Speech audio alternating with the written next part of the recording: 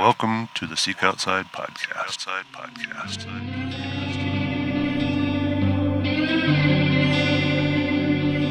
Yeah, there's no question to know. David Lean. And you were the head chapter leader of Colorado BHA? Clay Hayes. Well, I got stalked by a mountain lion, made a fishing pole out of a lodgepole pine. Falconry and bird dogs, can they coexist? Oh man, and do they. Shitty weather and lots of bears. That's what this podcast is about. You made a point when you get up in those high basins and the thunderstorms come rolling in. That's how I got into trail running. Some people are just wired that way. Yeah, now people, you just brought up something relatively excellent there about, okay, we talked about California and their requirements and about that, well, people should just require it or whatever, right? Are there other states that are going that route, or is it 49? To your knowledge, 49 states aren't touching it. Well, so it depends on who within those states you're talking about. There are groups out there, and it was a busy season for folks because we had a lot of inquiries about, do you know about this bill to ban lead ammunition? Again, it didn't come from science. And isn't that where we're supposed to be making policy, from science? Right. It came from people who feel like that's the only solution. And again, to be fair, I'm just as biased as anybody, but I know a lot of hunters, and I'm a hunter. And if somebody just tells me, do this, it's good for you, I'm not likely to just follow. Right. I have my own life view based on my own experiences. Right, and that's a good segue into tell us more about Chris, because you told me some stuff at the dinner. Oh, well, we were having Chris, the sewing machine guy. Chris, oh man, yeah. Chris, the Dyneema taper or whatever. Yeah, no, I'm a fanatic about equipment and a big fan of you all, and I like to build things. I like to fabricate. It's a requirement for my job. I work for a nonprofit, so when we break stuff, oftentimes we can't take it into town. So learning how to weld, and I just got a TIG welder for a project. We did some aluminum work, and then I've always been fascinated about having a heavy-duty sewing machine, and I finally got one. And so, this is what a dork I am. I get excited about being able to rebuild our ratchet straps. Yeah, and apparently, and you also seem like a super nice guy. I mean, I will admit I was a little drunk that night. Okay, so my memory and recollections may be a little bit. I was a little foggy myself, mixed up, right? But I think I recall that you were going to let your friends stay in your trailer while you were going to build a tent off the back. Yes. And a cook shack. Yeah, well, that's why. Right. Yeah, right. I mean, I'm like, man, I want to go camping with this guy. Right. So we take whether it's doing field work or we've come to offer some trips to BHA to help support funding the BHA, and so we donate a trip every year. A lot of the guys and gals that work for us are falconers, and people dig falconry. And so it's cool. And so I was totally just trying to figure out how we could help, because we don't have money. We're a nonprofit, but trying to figure out how we could help. And I said, to Land and to Grant and Stubblefield, I was like, man, do you suppose people would want to go hawking? That's what we call it, going to go out and take some upland birds or some waterfowl with falcons, and people could come out and see that. And on these trips, it's not just about the falconry. I mean, we take fishing poles and shotguns, and if somebody has a tag, rifles and cameras and good food. I like to cook, and we have a trailer. It's my personal trailer that we take. And they were like, are you kidding? That would be great. And I think the first one we donated earned over $2,000. And so it went off without a hitch. Then the guy enjoyed himself, and we put him up in the trailer. And I thought, man, it's hard to cook and be in the trailer with all of our gear. We ought to get a vestibule and, have like a half of a wall tent coming off of the trailer, and then with a stove jack, and then we'll let them stay in there near the bathroom and everything, and we can sleep out there where we're more comfortable anyway. And then I can get up early and cook and not bother them. And then, we can just have a hell of a time. But I'm limited. I have an F-350 and a 28-foot trailer, and I'm still limited because I love gear and things. But anyway, I was thinking, well, I don't want to do canvas. Then I got this big honking thing and the frame, and I can build the frame. And then I joined BHA as a life member and got a really cool tent from some pretty cool people. And man, I fell in love with it. So the package you guys do. Oh, really? Yeah. Oh, yeah. So I got my tent, and I've still only set it up in the yard because I just got it a couple years ago. But I did the seam seal and all that, and I thought, man, I don't want to be a pain in anybody's butt here because you guys are working, But at that night, I was like, what material should I use, And is that something you guys are going to get into, or, I've got a stitching machine, and I will say my first large panel I put together came out as a, kind of a trapezoid, not a square, but I'm learning. Yeah, there's some tricks to it, and I mean, there's some stuff I'd be glad to help you out offline. Yeah. On some of that, feel free to reach out at any time. Yeah. And, we have some things that, we would be interested in developing ourselves that would be a little more vehicle attached. Yeah. As well. And there's been some people in the off-road industry that we've talked to about partnering with on some ultralight vehicle attached stuff. I don't know if it's going to come to fruition because we're really busy with our core business as well. And I don't know, there's a part of me that wants less people working for us than more. Because it seems like the more, the things get exponentially more personality conflict or whatever. And I don't mean to rag. It just seems like it's a whole lot easier for 10 people to get along continuously than 50. Yeah. You know what I mean? I hear you, man. So what else can people do then to help be better hunters and stewards of the land as far as their bullet choices? I got something to kind of ride off of that. What about archery? Like I'm a big archer, and I can see that. I am too. I'm about 300 pounds. Oh no, wait! I take my bow for walks, and I've killed 2 things. Yeah, I take my bow for a walk a lot. Yeah. But I'm not scared to admit. The first elk I shot, I didn't find. Yeah. Probably didn't kill it. Yeah. But I could imagine that there's a Grim Reaper still in him somewhere, or maybe it got eaten by a raptor. Right. Right. Do you have any? That's interesting. I've not thought a lot about that, but I did read a study once where they tested to see what size and shape and diameter of materials that were cast aside that weren't eating, and it's pretty small. And I can't remember what exactly it was. Was it a quarter of an inch or a little like 3/8 or something like that? But they don't like they were feeling. They have terribly sensitive bills. And so because it's their hands, right? They don't have hands. So they use their bill to mandibulate is the word, to manipulate the... Mandibulate. Mandibulate. What is the real meaning for mandibulate? Because here's what I want to do. Occasionally I throw out a word with when I'm talking to my wife, Angie. Yeah. And she's like, what the fuck are you talking about? There you go. Do you know what that word actually means? Yeah, no. And I usually do. So the other day, I heard on TV pernicious, right? So I started using pernicious a bunch just to annoy her because she has some habits which I think really could be considered pernicious. Pernicious, yeah. Yeah. So what does mandibulate mean? Because I want to pull that out. Yeah, so mandibulate is just using the bill to manipulate and move materials. So mandibulate. So it has to. So it has to be used in the thing. I have to see a bird to be able to use it in a sentence and be like, that bird's mandibulating. I don't know. Maybe if. We have backyard chickens. Could I say yes?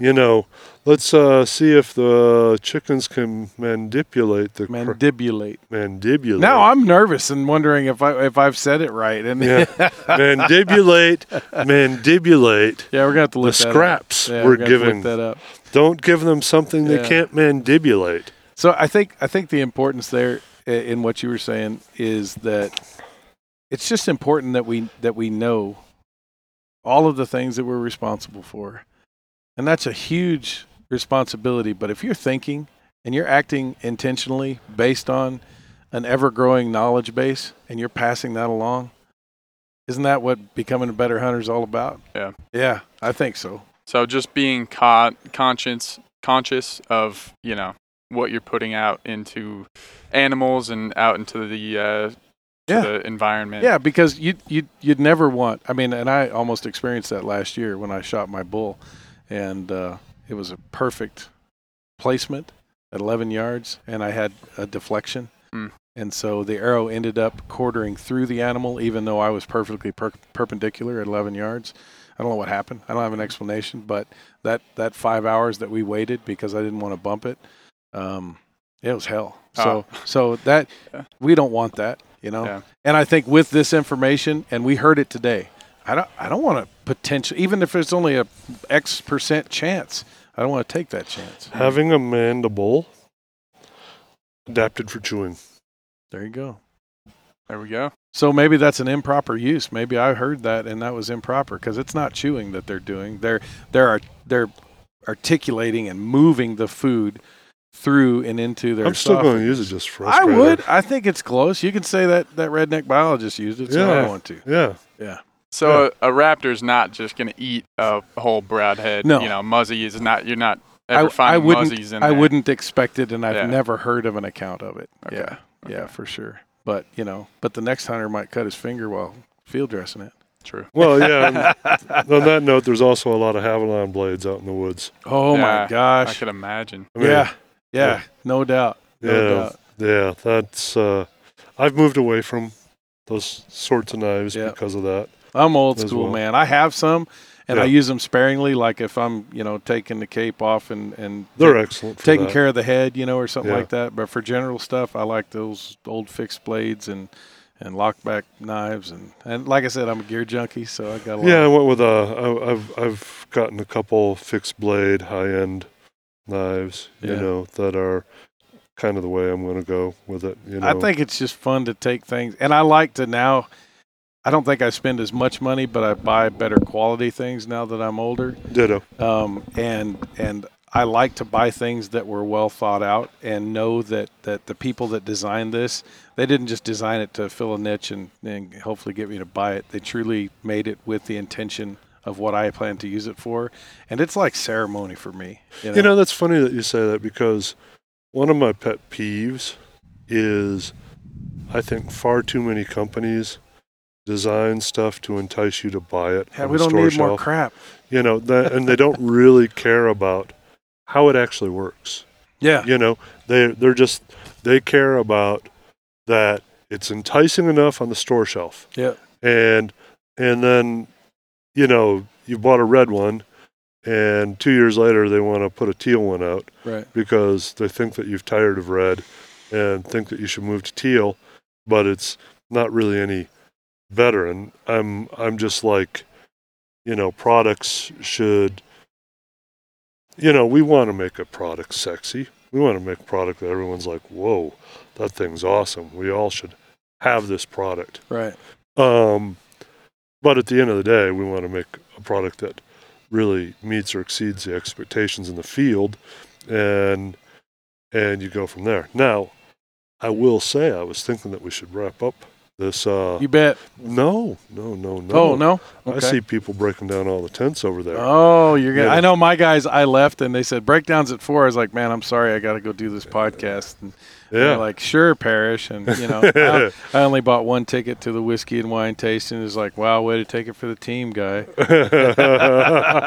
So, I mean, if you got anything else you want to ask me, we can move this on for about 10 minutes as I get out of some work. Yeah. So. Well, again, I just think to celebrate in our history, our heritage, and like I said, those things that are built with intention that work well, and every part of it, from my boots.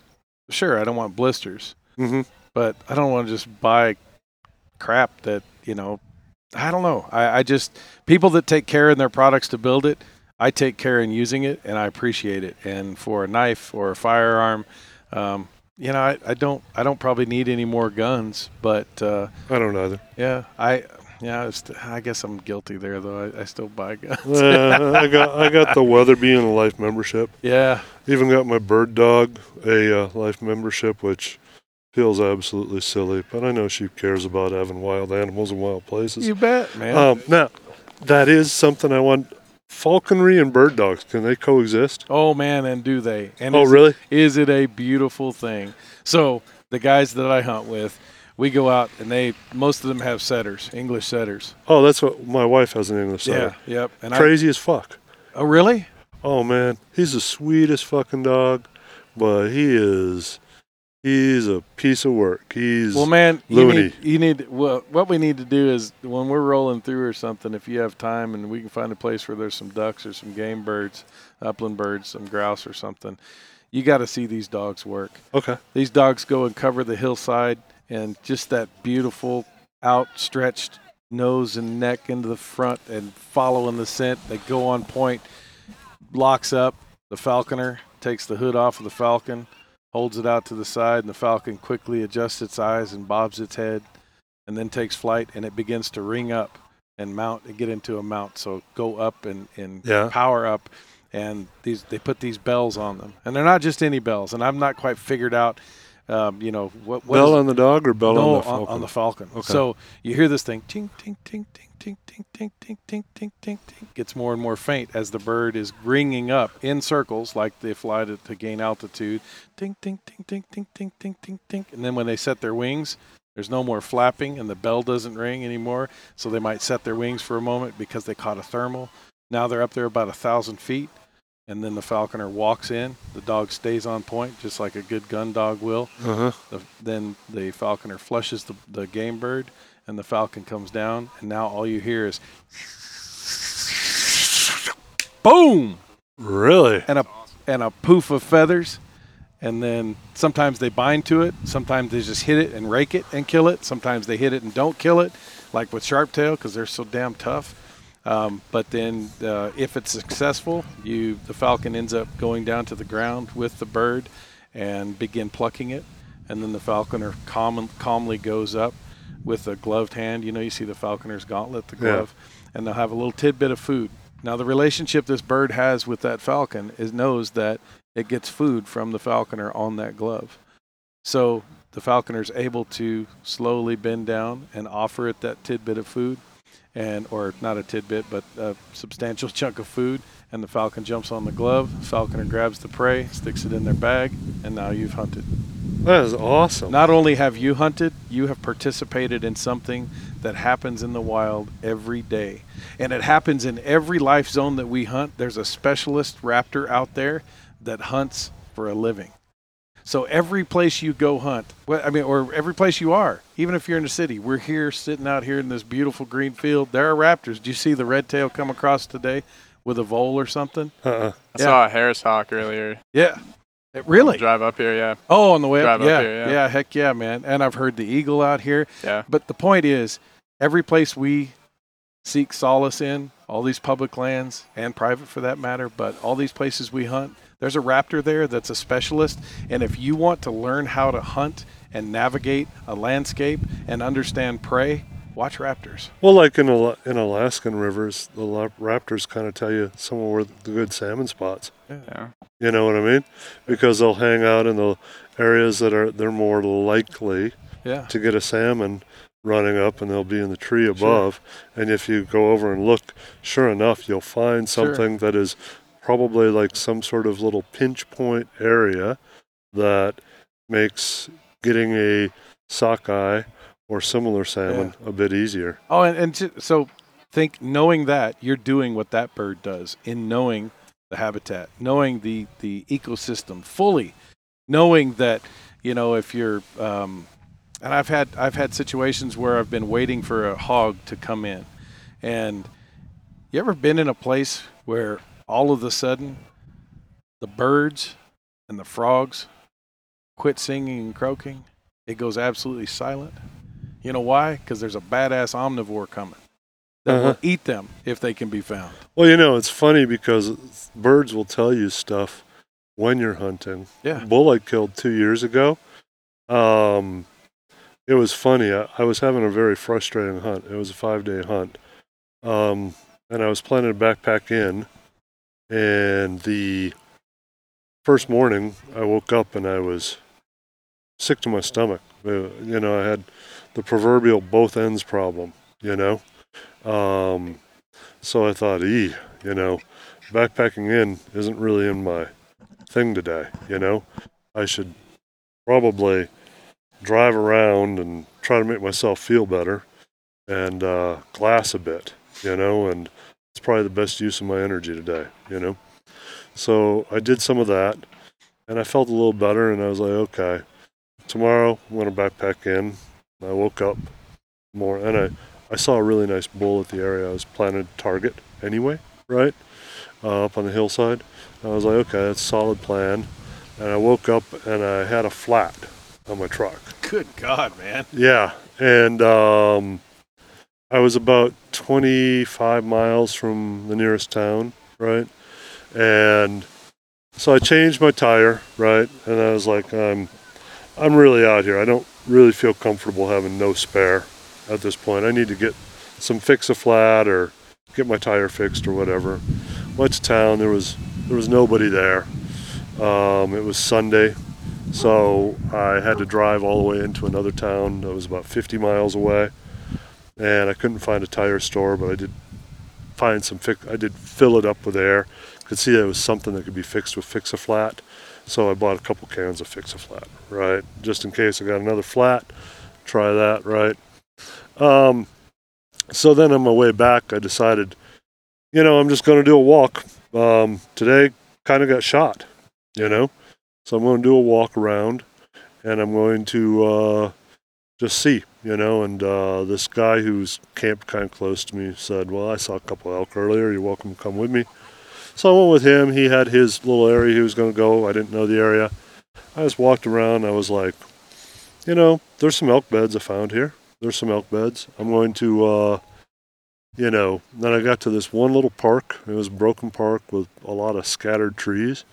I was like, this forage is better than any place I've seen in here. Yeah.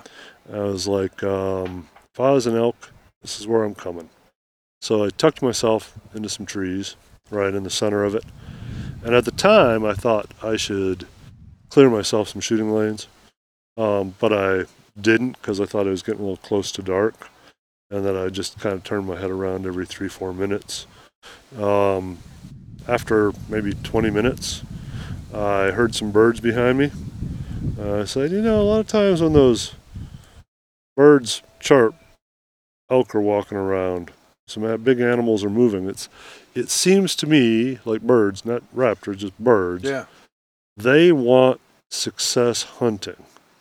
They want you to be successful.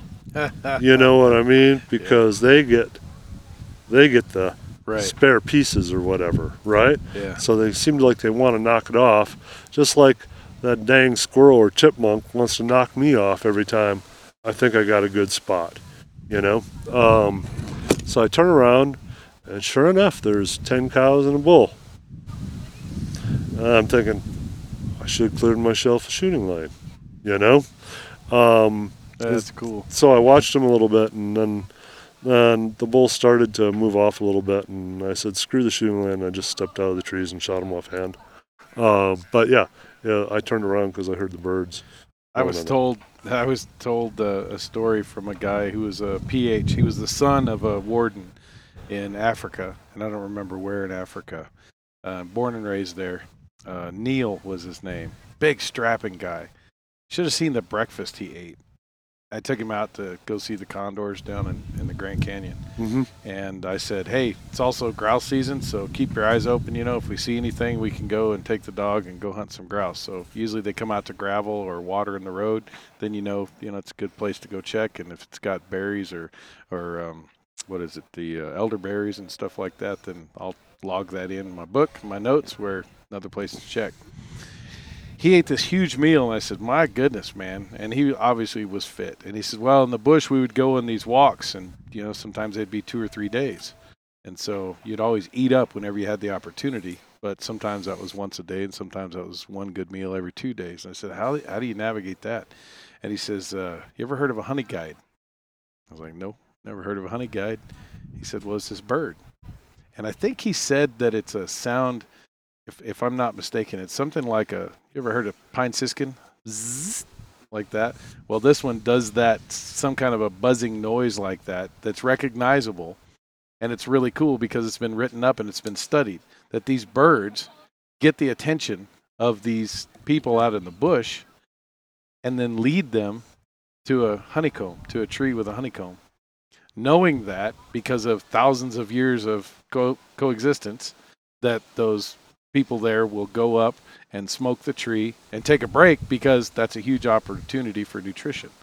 And so he would say it's really tough with the guys, with the boys. He would say that you don't want to overfeed them, because then they'll sleep for 2 or 3 hours. So you want to feed them really big and then go and make the big push to start, and then you just keep them a little bit. But if they stop and there's a damn honey guide, then we got to go do all of this, and they're going to be worthless for the next 6 hours.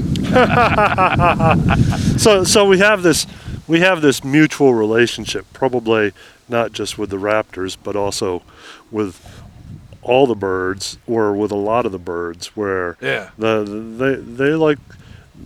they see some benefit in potentially showing us where absolutely there's benefit for me killing that bull elk there. Yeah. There's a lot to pick over. Oh, heck yeah. For them. Well, and ravens responding to gunfire. Yeah. Yeah. These animals, like I say, they're smart because their life depends on it. Yeah. For us, our hunting success depends on our knowledge, right, and our luck. But we're not hunting for a living. We're hunting because it's a part of us, because we too are another species that has evolved where hunting was a major part of our life the farther back we go. Well, I heard the tribal members talking yesterday over on the buffalo that there's just this calling almost, that they start feeling that it's time to go on the hunt. By God, I feel it. Exactly, and I do too. There's times where I just feel kind of turned off to it, and then all of a sudden it's like, there's been years where I'm like, I'm going to do some other stuff and just hunt a little bit this year. No, it doesn't happen that way. Yeah. It starts to get there, and as the season starts to get there, I start to be like, oh no, I got to put on my hunting garb and start to get ready. Yeah, sorry. I was just going to say, once those leaves turn that yellow color and you get that first cold morning of fall, it's like it's pretty tough to resist the urge. Oh, there's a reason, man. We're programmed to it. And so much of our life emulates hunting that I think is really fascinating. And there are books on evolutionary psychology that are phenomenal in explaining, not only the traits that we have and the way that we're built, being bipedal and all that, but also the feelings we have. And this is crazy. The yearnings you have, well, your response can be a feeling as well. But some of those things are innate. And I'm the same way. And I don't know if it's just because of habit. Some things don't feel habitual to me. It's not because I know that. But when it's blowing 40 miles an hour and it's 20 degrees, outside of Flagstaff, all I can think of is, okay, this is going to be over soon. I should be tying flies. Yeah. And why am I tying flies? Well, because I didn't get a turkey tag. Yeah. So there's all these conditions, right? Yeah. So I totally feel we could have you on as a guest again and talk about something entirely freaking different. Like, we could get into this whole thing, because I do think that, okay, our wives, girlfriends, a lot of times, they like to go to stores and go shopping or whatever, right? But is that really just something innate that came from more of the gathering and decorating the cave? Well, and so to just be, with all the sensitivities these days, right, with talking about this, generalizations. Yeah, generalizations. I just say it's all hunting. I hunt mushrooms. Hey, yeah. Oh, I hunt mushrooms too. I hunt mushrooms, and I hunt, people that go shopping. Just to be broad, people that go shopping, they're hunting. They are. Yeah, they are. And you know why manufacturers and vendors are so successful? Is because they, through your hunting, teach you to buy their product. Mm-hmm. Why is there? I got so pissed off last year, before COVID. I was on the road. I drove 110,000 miles running around talking to people about non-lead. You drove 110,000 miles last year? No. Before COVID, the year and a half before COVID, I drove 110,000 miles. Holy shit, you drive more than Angie. Yeah, I know. Yeah. It's crazy. I ruined a truck. I had to call my boss from, I think I was in Billings, and I said, I got good news and bad news. Good news is The truck that died, they said they'll give us $30 for it. Bad news is I need a check for $30 to get another one. But anyway, I was so pissed off because I went in to go buy detergent. And okay, with my wife and I's relationship, she buys the detergent because I would not buy the right stuff, right? I don't care. It washes the clothes and it's not too stinky, you know. She buys good soap. I walked in to go buy some soap and I had no idea. I stood there dumbfounded because there's a whole freaking aisle with 2 shelves high of laundry detergent. Oh, yeah.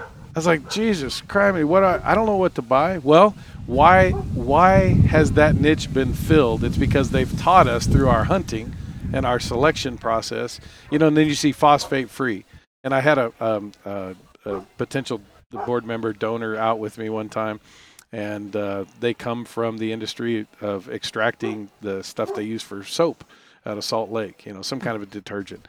And she said, "Oh yeah, this whole phosphate-free business." She goes, "These soaps that are branded as phosphate-free never had phosphates, but if it says phosphate-free, people will buy it." Or omega-3 fatty acids. Get your omega-3s, and we put it on potato chips. It's still a potato chip. Yeah, the psychology of it all. I know when I go shopping, Angie usually finds a big fault with whatever I've bought. Unless it's like blueberries or something, I'm usually buying the wrong soap. Keep it basic. But the point is it's, man, we're not very good at that, but send us out to, go catch some fish or kill an elk or grab some sharp tail, and man, I'm all about it. Give me that opportunity and tell me that's what I need to do. I feel that's what I need to do. And that's cool about my job. Raptor biology and raptor ecology is fantastic. Science is fantastic. And it's great to be a biologist, but when I had to transition, I didn't have to, but when we co-founded the partnership, now it mixes both my worlds together, and it's always never felt like a job, but I really feel like it's a contribution, both to me and to the people I engage with. And it just, I get to hang out next to, Mystery Ranch and Seek Outside and see these products that I see, people have, and get to talk to the people who built them. Fantastic. Well, it's been our pleasure having you on. I think you've been super interesting. I've learned a shit ton. Yeah. I totally want to see a bird dog and raptor working Okay. together. That's what I'm saying. Let's do it. I would love to. Yeah. Let's do it. Appreciate it. Thank you, guys. Great. Thank Awesome. you. Thank you. Hey guys, thanks for listening to the Seek Outside podcast. Hope you enjoyed it this week. Remember, we do have an email address if you would like to leave any questions, comments, concerns. We'd love to hear that feedback. That email address is podcast@seekoutside.com. So feel free. We're always here. All right. Thanks, guys. Have a great week.